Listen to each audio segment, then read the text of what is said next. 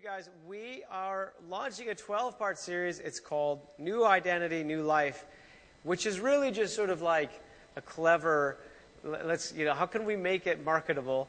But what it is we're diving into Ephesians.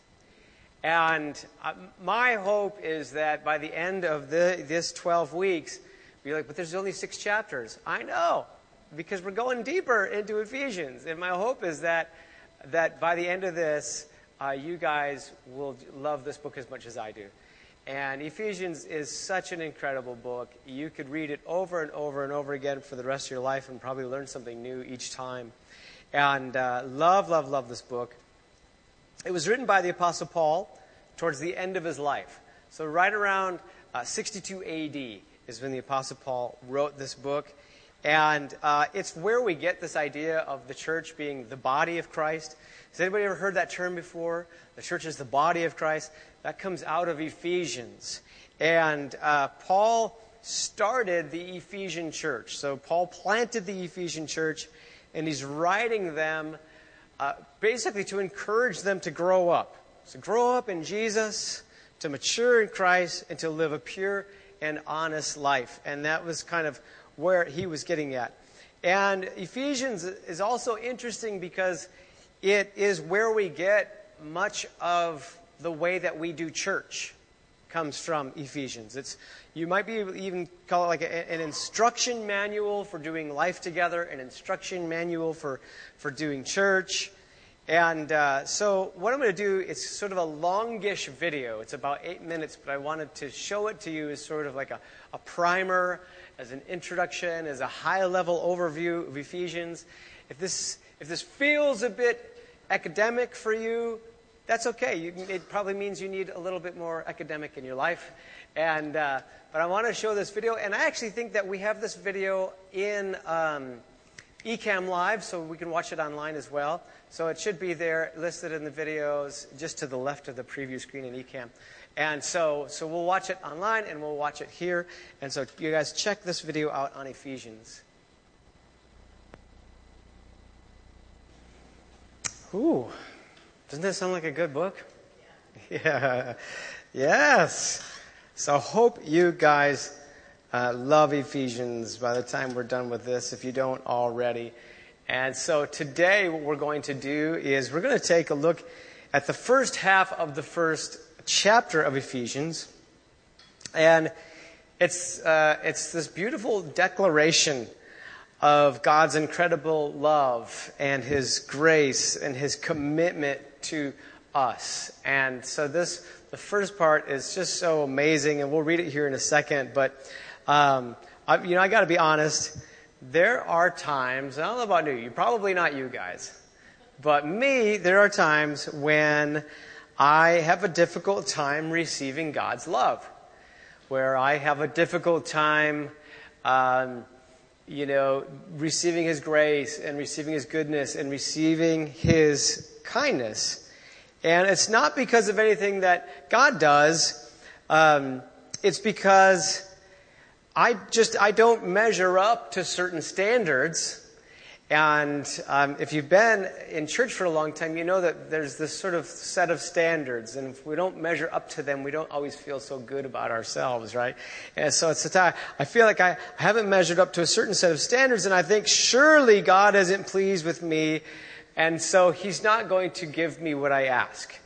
Of course He forgives me, but all this other stuff, this kindness, this grace, this goodness, this blessing, He's going to withhold from me. And maybe He even wants me to kind of leave Him alone for a while. Maybe God wants to cool off because I've been kind of a jerk, right? I have failed.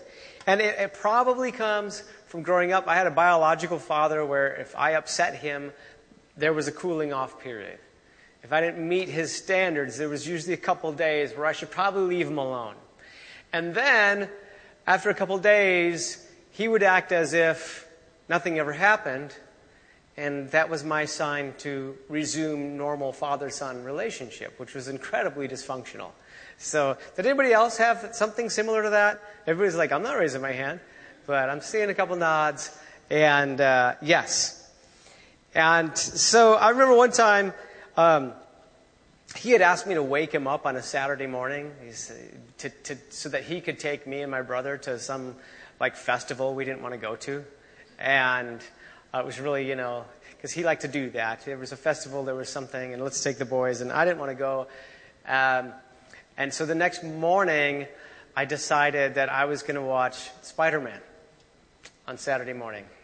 And I would wait till after Spider-Man to wake him up. And boy, was he ever mad that I woke him up late. And boy, it was like I was afraid to ask him for anything for the next couple of days. I would just kind of kept quiet and try to stay off his radar and get him to not notice me, until he had cooled off and then resumed just behaving like everything was normal. And maybe you go through times where you think, for sure, I've got to be a burden on God. God must be tired of this behavior of mine. God, he must be exasperated or tired of this aspect of myself. I must be a burden to God. He must be sick of my issues. He must be tired of my failures. Surely he's only got this much grace left for me, right? This much kindness left for me. That has to be the case. And so what do? Is we adjust our expectations, we adjust our faith levels. We don't expect anything from God because we're thinking, well, if I were him, I wouldn't be blessing me right now either. And so when it comes to how God really feels about things, the thing is I think it's best to let him speak for himself. Would you agree? Yes or no? Yeah. I mean, a lot of times what do? Is we like to project what we think God is thinking. We like to project what we think God would say. We like to project what we think God would do, rather than just letting God speak for himself. And I like to do that. I think it's best if we do that. So we're going to talk about this, and we're going to talk about this in the first part of Ephesians chapter 1. But first, real quick, let's pray. God, we love you and we praise you. We thank you for your word. And your word is alive, and your word It brings transformation. It transforms us. It has its way in us. And we pray that would happen today, Lord. And we praise you and love you in Jesus' name. Amen. Okay, so what we're going to do is we're going to look at Ephesians chapter 1, verses 3 through 8. And it says this. It says, "All praise to God, the Father of our Lord Jesus Christ, who has blessed." And I actually... we use the word blessed, #blessed, all the time. And I think a lot of times we actually forget what blessed means. And so, I kind of had to look it up. And when Paul uses the word blessed here, what he means is he's favored us. And what's funny is the biblical definition in this case of blessed actually means he's showered us with blessing. He's soaked us in blessing. So he has blessed us with every spiritual blessing. Everybody say every. Every spiritual blessing in the heavenly realms, because we are united with Christ. Aren't you glad that he didn't say he's blessed us with every spiritual blessing because we read our Bibles 5 days in a row? Yeah, right?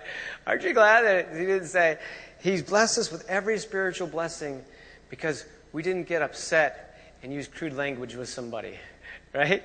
He's like everybody in here is like, I'd be screwed. Right? I'm not looking at anybody in particular, but he's blessed us with every. He says, why? Because we're united with Christ. Because we're united with Christ. It's all about who you know in this scenario. Isn't that wonderful? It's not what you know, it's who you know. It's all about who you know. Because we're united with Christ. Even before he made the world, God loved us and chose us in Christ to be holy and without fault in his eyes. All right? Isn't that awesome? And so he sees us without fault in his eyes. God decided in advance to adopt us into his own family by bringing us to himself through Jesus Christ. This is what he wanted to do. He didn't do it reluctantly. He didn't do it, because I guess. I feel sorry for those wretches. He says this is what he wanted to do, and it gave him great pleasure. I don't know about you guys. This is exciting. Wake up. That whole verse right there is amazing. It's transformational. If you listen to it and let it sink into your heart. Bring us to himself through Jesus Christ. This is what he wanted to do, and it gave him great pleasure to do it. Okay? And so we praise God for the glorious grace he has poured out on us who belong to his dear Son. He is so rich in kindness and grace that he purchased our freedom with the blood of his Son and forgave our sins. He has showered his kindness on us along with all wisdom and understanding. You guys, so much. I hope you go back and reread this passage today. Just sit before you barbecue anything or cook any hot dogs or light any sparklers or anything like that. I hope you go back and just reread this passage a couple times, okay? Have somebody with a nice voice read it into your phone's memo and then just play it back. Go back. Kayla will read this scripture into your phone for you if you want and record a voice memo and you can listen. She's got a great radio voice. And she will, you can just listen to her say it to you over and over again. But if you remember one thing this morning, remember this. You can't earn what's already been worked for, and you can't buy what's already been bought for you. Right? Isn't that what we try to do? We try to earn what's already been worked for us through the blood of Jesus. We try to buy what's already been bought for us. No. It's so funny that God went to such great lengths to save us from the law that as soon as we get saved, the first thing we want to do is put ourselves back under the law again. Right? And some people are really good at it. But, God says, hey, I've already earned it. I've already bought for it. I've already paid the price. So, according to verse 3, he's already given us everything. He withheld nothing. He withheld nothing. There's nothing that he could have given that he didn't give. Think about that for a second. Okay? He's favored us. He has showered us with grace and forgiveness. He is for us. And we don't have to strive to be right with God. In fact, all the striving in the world couldn't make you right with God. All the striving in the world. Okay? It took God to make us right with God. That's what it takes to make us right with God. It takes God to make us right with God. And guess what? He made us right with him. And so it took God to make us right with God, and he did it with joy, according to Hebrews 12:2, right? For the joy that was set before him, he endured the cross. For the joy that was set before him. So he didn't do it reluctantly. God doesn't just tolerate you. He loves you, right? He loves you. In fact, verse 5 says he wanted to do it. It gave him great pleasure to do it. So let's just keep breaking this down. Is anybody learning anything today? Just nod your head so that I know you're awake and you're with me. Okay? All right. So the first thing is we are forever part of God's family. We're forever part of God's family, right? We're all of us are born to be with a need. We all have a need to be a part of a family. It's born in us. This sort of romantic image that we have in our minds from culture, the sort of the Lone Ranger, the loner, soldier, the Jack Reacher, who are some other ones besides Jack Reacher and Lone Ranger, honey? Give me a couple. None? Oh, come on. Rambo. Batman still had Robin? What? John McCain. John McCain? The guy who ran for president? McClane. Oh, McClane. Arizona? Okay. Yes, John McClane. Exactly. Rambo, coming from that era. And so, but God put in us a need to be a part of a family. That's why church is important. That's why we're part of a body. It's part of a church. God made us to do life this way. And so, I'll never forget, we were meeting at Royal Family Kids, and I had a group of foster kids sitting in front of me, and I asked, how could I pray? How could I pray for you? And one of the boys said, I want to be in a permanent home. That was his prayer, to be in a permanent home. It's built into us to be a part of a family. And so we were created to live our lives with family. God knew that. He says, you're part of my family. I've adopted you. I've chosen you. Your brothers and sisters, like in a church setting, your brothers and sisters, all these things, they might drive you nuts, right? But every family has brothers and sisters that drive them nuts. That's a natural part of being in a family. I came from a smallish family in terms of my immediate family. It was myself, my brother, and my mom. So there's 3 of us for a while after the divorce. And then my mom remarried when I was a teenager. Still only 4. We maxed out at 4. Guess what? We still drove each other crazy. We still drove each other nuts. That's just a part of being a family. And church is no different. It's funny that we actually expect church to be different than our own family. And so we're like, if I don't get stroked just right at my church, I'm going to go find another church. Like, hey, guess what? You're going to go there, and your new family's going to drive you nuts. Right? It's just part of being family. In fact, there's a church that I knew of in Colorado. They didn't call this room the sanctuary. They called it the family room. And it's because they know that people get together, they worship God together, but they still drive each other nuts. That's just how God created us. And God says, listen, you're part of my family. I've adopted you. I've chosen you. You might drive each other crazy, but I will never leave you and I will never forsake you. I will never leave you and I will never forsake you. And the interesting thing about, adoption is Paul uses this term adoption, that we've been adopted. Well, if you're familiar with an adoption decree can't be reversed. And so God is just saying, hey, I've adopted you, and that's not going to change, right? He's going to be like he's going to be like some of these adoptive parents that we've met who, even though their children were just awful terrors, their adopted children were awful terrors, they stuck with them. They stuck with them. And we've all heard stories, especially those of you who've been to camp training. And so the second thing, so we're forever part of God's family. And the second thing is we see here that there's more than enough grace for you. There's more than enough grace for you. God doesn't have just enough. He doesn't have just a little bit. He's not going to run out of grace for you. He's not going to. You will run out of grace for you long before God runs out of grace for you. Okay? So we've become professionals at beating ourselves up, haven't we? We're so good at it. We are so good at beating ourselves up. We're so good at criticizing ourselves. We got PhDs in beating ourselves up. And you know what I've noticed over the years, because we've been doing this for a long time now, is that the greater the beating that you give yourself, the less positive change you're going to experience. And so that's kind of the way that we're wired, but somehow or another, I've known people who have suffered really bad addiction, or they've just done some really bad things habitually.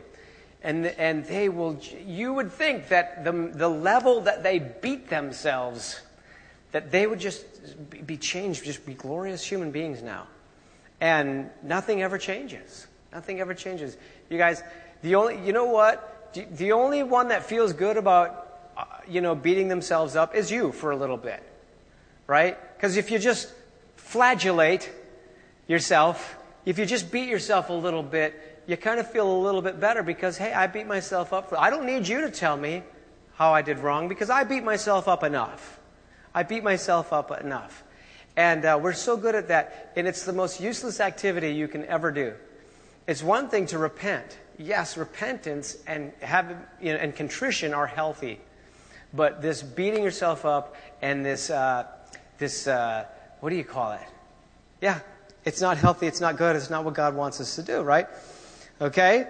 Because God says in verse 6, it says that His glorious grace is poured out on us.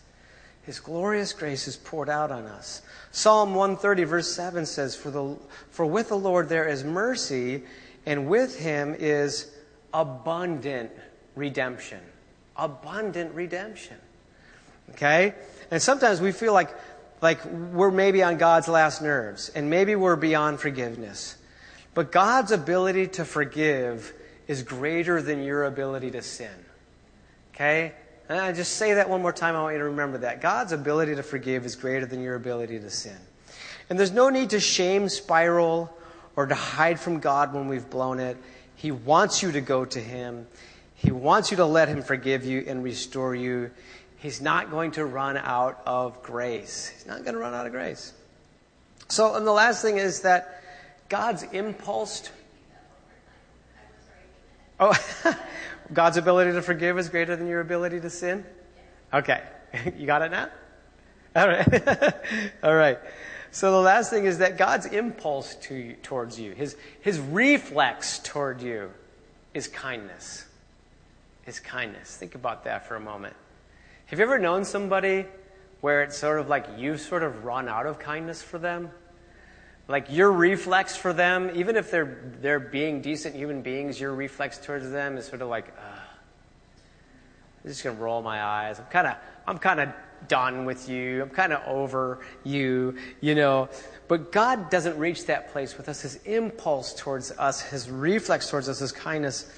And it might be easy to accept that you're adopted, you know, because after all, even ill-behaved rugrats get adopted, right? And it might be easy to accept that there's more than enough grace for you, but kindness? I don't know.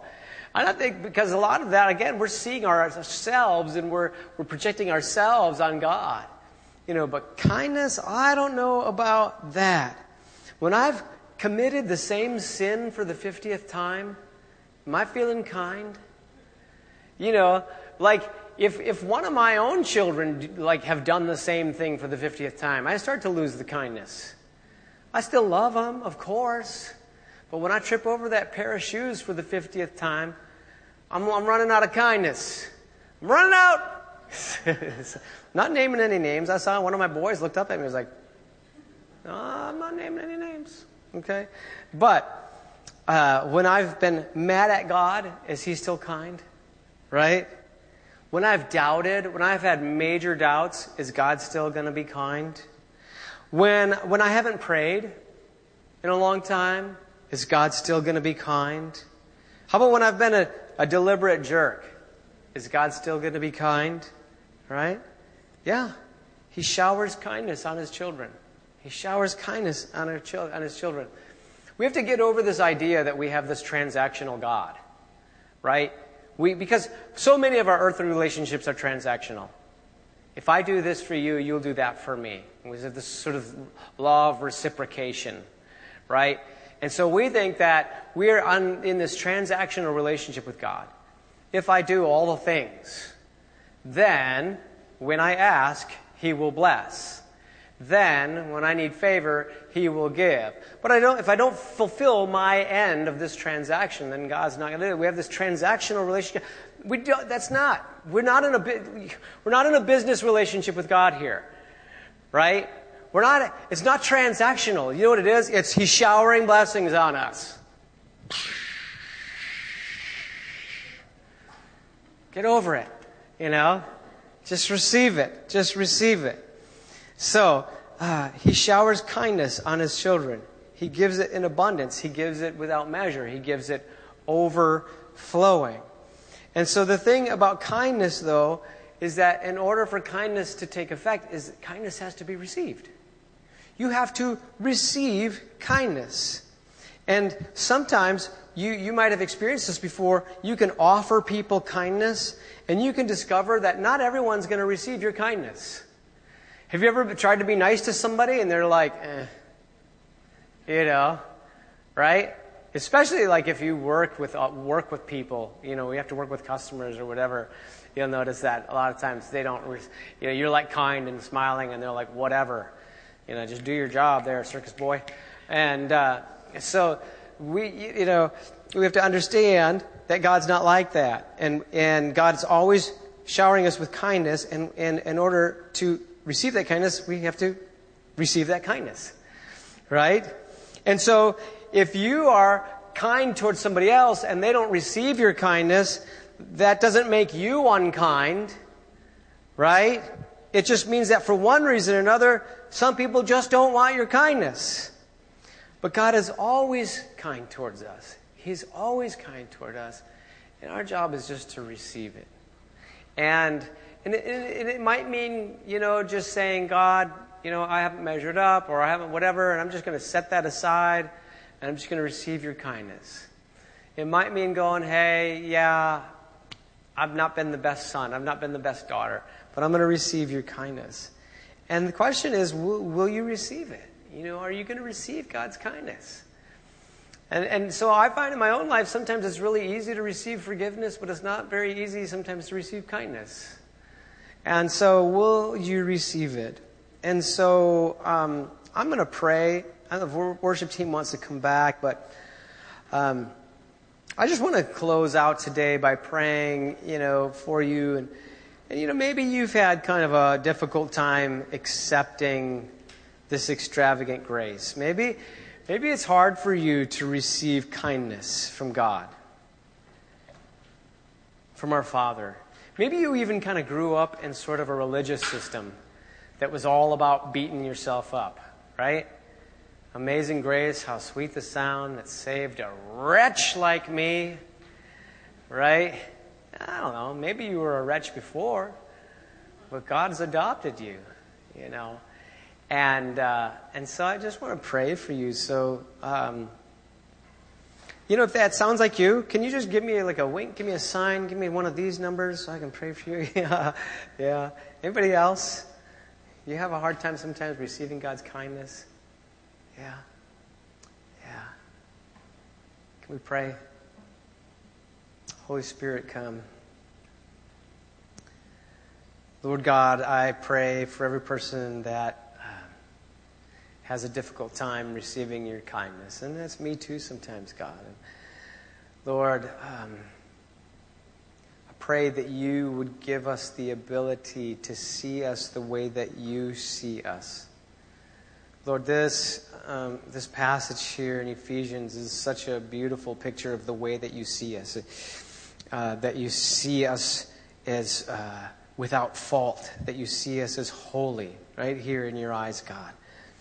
And that you adopted us. You brought us into your family. That you paid a great price. That you shower us with blessing.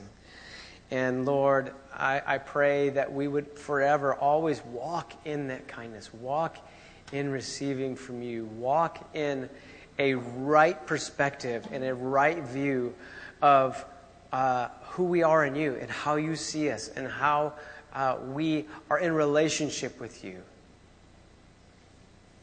God, that we would, rather than striving to earn what's already been worked for us, rather than striving to get what's, to buy what's already been bought, God, we would just receive. Make us good at receiving, Lord. Oh, God, we praise you. We love you so much. In Jesus' name.